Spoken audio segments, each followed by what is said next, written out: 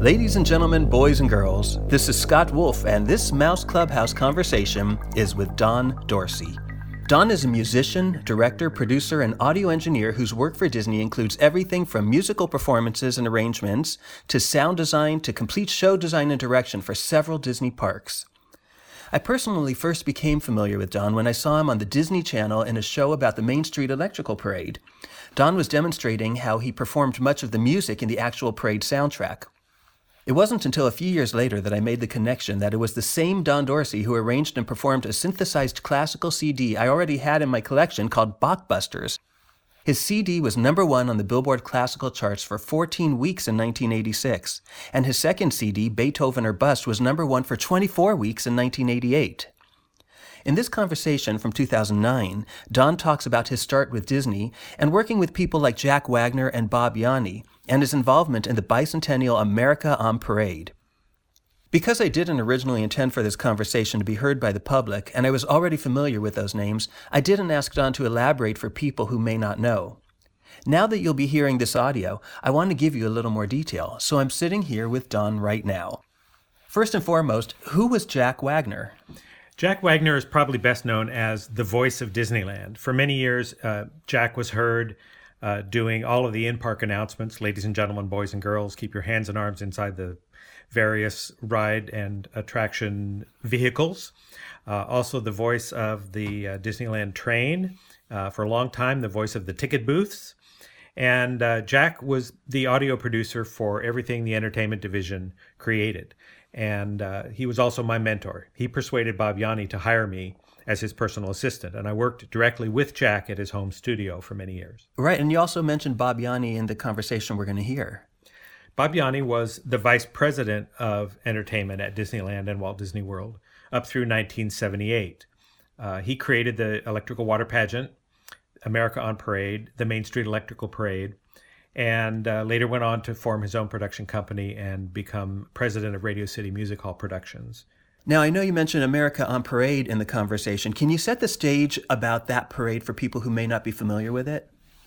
America on Parade was one of the largest parades Disney ever produced, up until Fantalusion for Tokyo Disneyland. It replaced all parades at Disneyland for 1975 and 1976 while we were celebrating the bicentennial, America's bicentennial. There was a special overture tune for America on Parade written by the Sherman Brothers called The Glorious Fourth, and that played as an overture before the parade arrived. The rest of the America on Parade music was me and Sadie Mae. Sadie Mae was a mechanical musical instrument that we call a band organ. It has flutes and pipes and drums and whistles and plays itself from basically large player piano rolls. Yeah, that's very cool. And one last thing before we get to the conversation. You briefly mentioned Jack's announcement for the electrical parade. Is that the one that had the electronic voice? Yes, yeah, that's the one. In thousands of sparkling lights and electro-synthamagnetic musical sounds. All right, well, thanks, Don. Now, here's my conversation with Don Dorsey from 2009. When I got out of high school, I bought the Minimoog with money from my mother and just started learning it inside out and doing recordings at home. And I had a 4-track recorder, and I would do multiple parts and mix them together and then overdub that and so on. So I was teaching myself multi-track recording and learning about recording. And because I had a synthesizer, all my friends from high school who had bands, were very interested in that. So if they were going to go in the studio and make a demo tape, then I would come in and bring my synthesizer and add the synthesizer tracks to their demo tape and sort of produce the session, work with them in the studio because I'd had more recording experience. And I worked out of this one studio in Santa Ana called United Audio. The engineer there was Bob Stone. And Bob Stone was sort of a mentor in that as he was engineering, I would ask a lot of questions and he would teach me. So as I did more and more recording sessions there and got to know the engineering a little better and got to know Bob a little better, and he saw that I was interested and capable, we got to be friends. And at some point, and I don't remember what the session or the occasion was, but at some point he got called out of the room on a phone call, and he was gone for a long, long time. And the musicians who were paying by the hour were getting antsy, and I just said, well, I know how to press record. So I moved over into Bob's chair and I pressed record and I'm flying the session. And then when Bob came back, I said, okay, here you go. And he says, no, you're okay. And then he sat and, coached me from the producer's chair, and I was engineering. So I had this engineering background, and as I worked with more and more friend groups and so on, I would buy, the studio time I think was $75 an hour or something. The studio wasn't doing very well. As I was needing more and more studio time and people were tied up for money, I would go to him and I'd say, if I pay you cash for 10 hours, can I get a discount? And so we had this ongoing thing, and I would buy in bulk the studio time, which would keep his studio busy, and he would have cash. So I got some great deals on studio time. So I was able to find projects that I wanted to record, and since I could now engineer, I didn't have to have the engineer there. He didn't have to pay the engineer, so that, it worked for him, it worked for me. So I brought people in and we produced demo tapes and stuff, and I got more engineering chops and so on. Meanwhile, I was going to Cal State Fullerton. In the music department, I was a music major at the time. And I was doing music copying and transcribing and stuff. Jose Feliciano opened a studio in Orange on Tustin Avenue. And somebody said, oh, he's got the studio, we need to go check it out. So we went down there.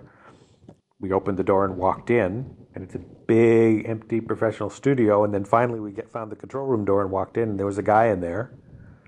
His name was Bobby Thomas, and he was the engineer. And we started talking to him, and he found out I had the synthesizer, and he says, oh, why don't you bring it to the studio? So I brought it to the studio. We ended up staying up all night and recording a track of a piece that I had written. He played drums. What happened was he said, let's record something. And he set up the machine and everything, and he went out and set up the drums.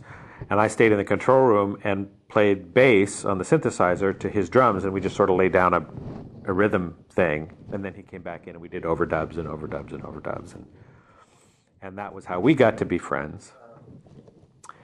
And somehow a connection was made, and I'm very fuzzy on how this happened, between me and the Moog company. They had a local sales rep in LA and Orange County areas, I guess, or Southern California area or something.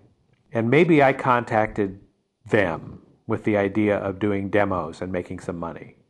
That's probably what happened, is I sought them out and said, I've got a machine, and can I work for you guys, give demonstrations or whatever? And they said, yes, we'll set you up with some schools and you can go give demonstrations. And I know I did a couple of those.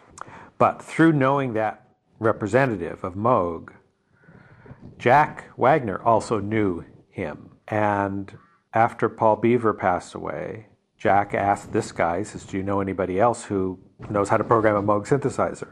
Or has one? He says, yeah, there's this guy in Fullerton. His name was Don. I got a call from Jack, and he said, I hear you got a Moog synthesizer, and we want to rent it for a project we're doing at Disneyland. And all they needed for was to do a click track. But they wanted to rent it from me to do that. And in exchange, Jack gave me some recording tape. We had a swap kind of a deal. But we got to talking, and he got to hear some of the stuff that I had been doing. But that was kind of like, a one-shot deal. Then in 1973, I think it was 73, might be 74, I had my mini Moog, and I had been writing halftime shows for my high school marching band while I was in college. I'm doing all these odd jobs to earn money. I'm doing lead sheets for Jose Feliciano. I'm writing children's musicals for Nancy Ebsen, Buddy Ebsen's wife. I'm producing bands in the studio and repackaging studio time. I'm learning engineering. I'm all over the map. Let's see, 70, 71, 72, 18, 19, 20. We did 2 seasons of halftime shows for my high school marching band. What I did was I took popular commercial tunes, from TV commercials, and orchestrated them for the band, and then they did a halftime show of commercial tunes. And those were the first orchestrations that I ever did. That was kind of my learning ground for that. I'd studied it in college, but we didn't have practical ways to do it other than exercises for the class. So I was doing it on the outside for fun to learn about that. So we had 2 great seasons of that. The 3rd season I came back and I said, I want to do a halftime show with a synthesizer in it. And the music director kind of looked funny and said, how do we do that? You know, wires and amplifiers and cables on the field, and you can't march. And I said, well, I don't know, we'll figure that out. He said, I don't know, maybe not, maybe that's not for us. But I had the bug, and so I went to Fullerton College, which was at that time called Fullerton Junior College. They had a marching band, and I had known their band director because he was the assistant conductor for the Orange County Youth Philharmonic that I played timpani in. And I said, I've got this idea, why don't we do this synthesizer thing? And he said, you know what, the whole field thing is complicated, but if you would like to do one of our regular concerts as like a guest soloist, that's a cool idea, and we would do that. So they commissioned me to write an arrangement for the concert band and synthesizer solo, which I did. And I chose a piece by Emerson, Lake and Palmer called Abaddon's Bolero, which was basically, it was a lead line melody over increasing rhythm. It's like a bolero. But it was something that, you know, because Moogs at that time, you could play one note at a time, was doable with the gear. And so I called up this Moog rep and I borrowed a second synthesizer, which was a bigger one with patch cables and everything. And we did the concert. While I was playing one instrument, you know, I was setting up the program on the other one for the next verse, and then I would play this one while I was reprogramming this one, so that we could keep going. So I actually had two synthesizers going. I don't know if Jack read in the newspaper about that on his own, or if I called him or sent him a clipping or something, but he came to that concert. And it was after that concert when he said, I think we may have a job for you. Wow. Then I didn't hear from him again for a long time. It was late 74 when he called and said, we've got this America on Parade thing coming up, and would you be interested in doing the synthesizer work on that? And that eventually came to be, and I got $5 an hour. Really? Went to Jack's house, set up the synthesizers in his dining room. The 16-track recorder was brought in, and we did all of the stuff there. And in addition to, you know, overlaying the synthesizer on the band organ, I had to do other things. You know, for the track Deary, there had to be tap dancing. So I said, I know what tap dancing sounds like. We got some tap shoes, and I just faked it with my hands. And later, when that track hit the street, we had people comment that, who's the dancing? It sounds pretty cool. I thought, we fooled them. But I played banjo. The sailing ship was the piano bench from my mom's house that creaked, and we brought it in, and I squeezed it until it creaked just right, and we slowed it down so it made this old creaky wood ship sound. You know, we were doing lots of inventing musical sonic storytelling in Jack's dining room and having a blast.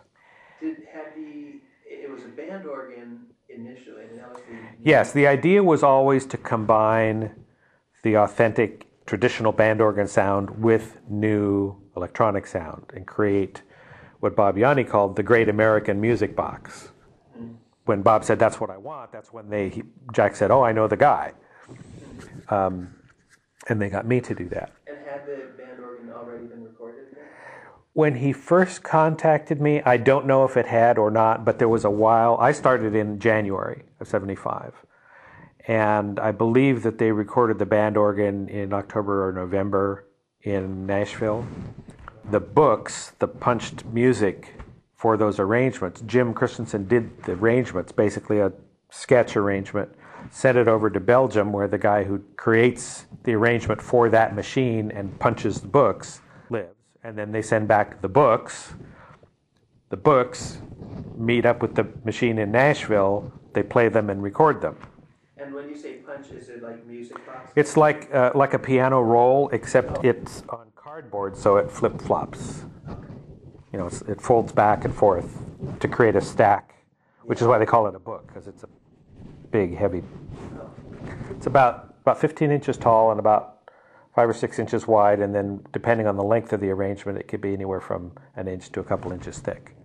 And it just feeds into the machine, comes out the other end and stacks itself back up. It was a band organ, had the drums and had the drums and the bells and the horns and the snare and all of those things. And they sent the guy in Belgium a description of here are the things on this machine and the ranges that it has. Here's the tune we want.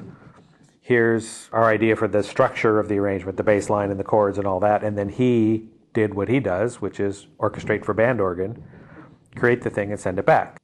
Nowadays, the music director would go and work with him in great detail. Now, in those days, it was like, well, there's one guy who does this, so I guess we'll just send him what we want and we'll get what we get.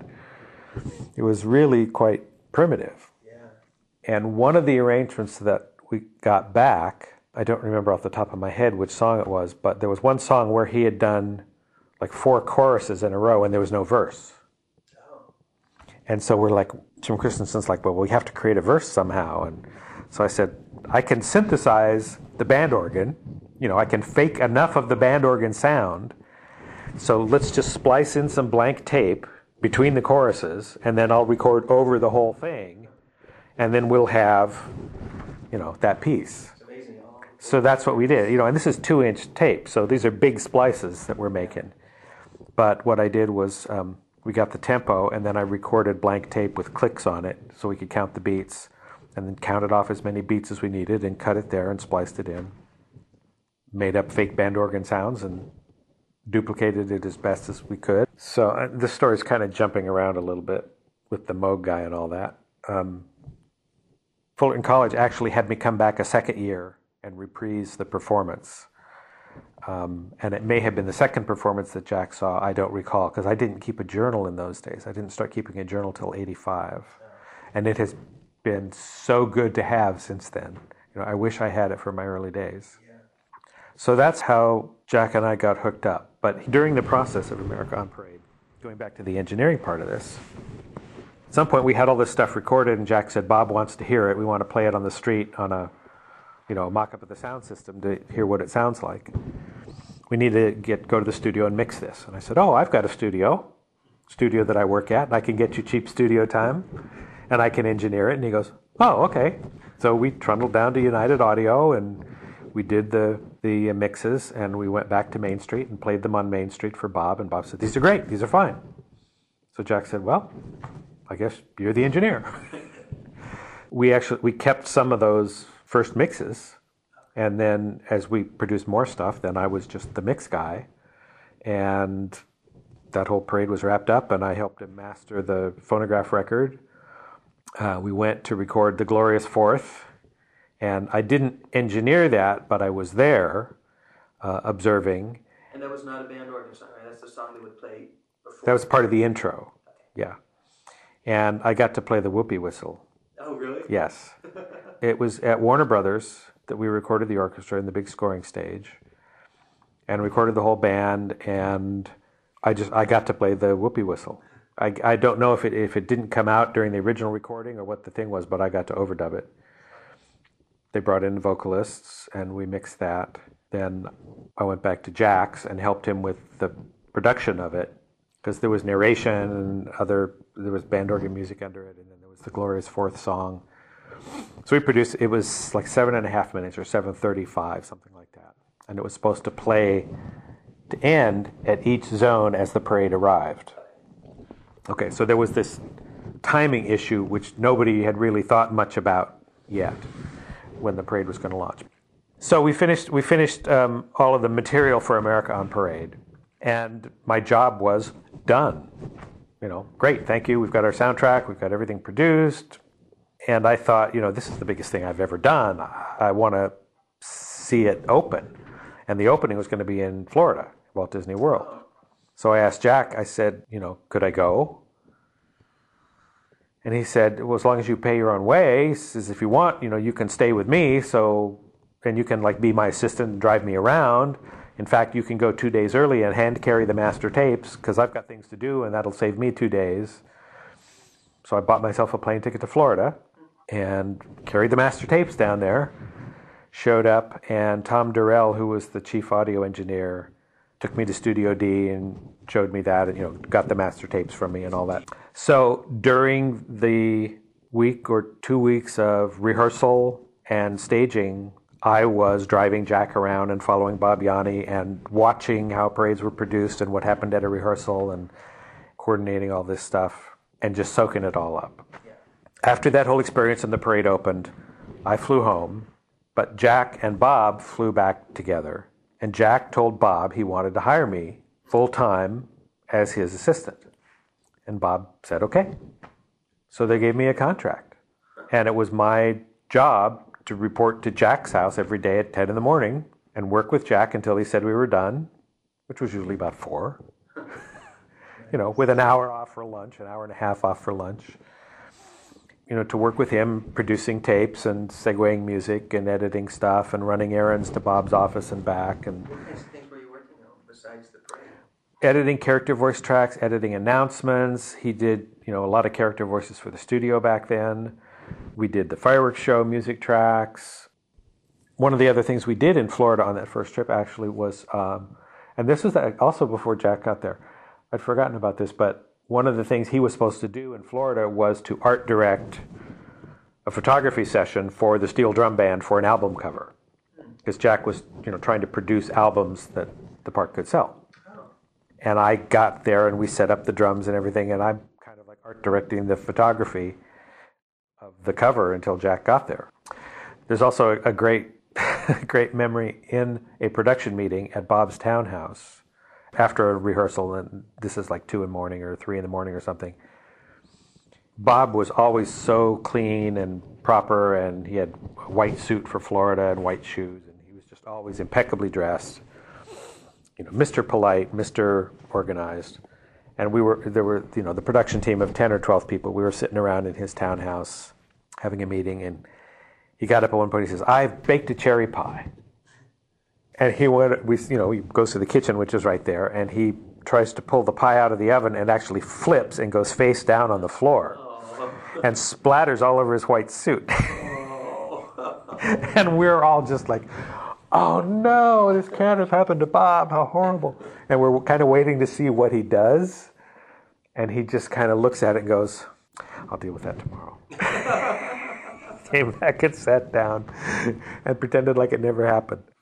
I was doing everything that Jack was doing, and he was teaching me editing and, when do you leave a breath in, when do you take it out, pacing, how do you deal with presentations for executives, basically just being his right-hand guy. And then when there was a recording session, I got to engineer it. So Disneyland Band. He put a lot of trust in you since he just kind of found you in a college. Well, he found me, but the whole America on Parade process took 6 months. And we were working together every day for 6 months. He saw my musical aptitude. He saw my technical aptitude. He saw that I was willing to learn and to learn from him, And I brought knowledge to his realm that he didn't have. The whole technical thing. How do you align a tape machine? I don't know that he had ever aligned his tape machines with a test tape. So I was able to, let's get a test tape. Let's make sure your machines are clean, demagnetized, everything sounds good.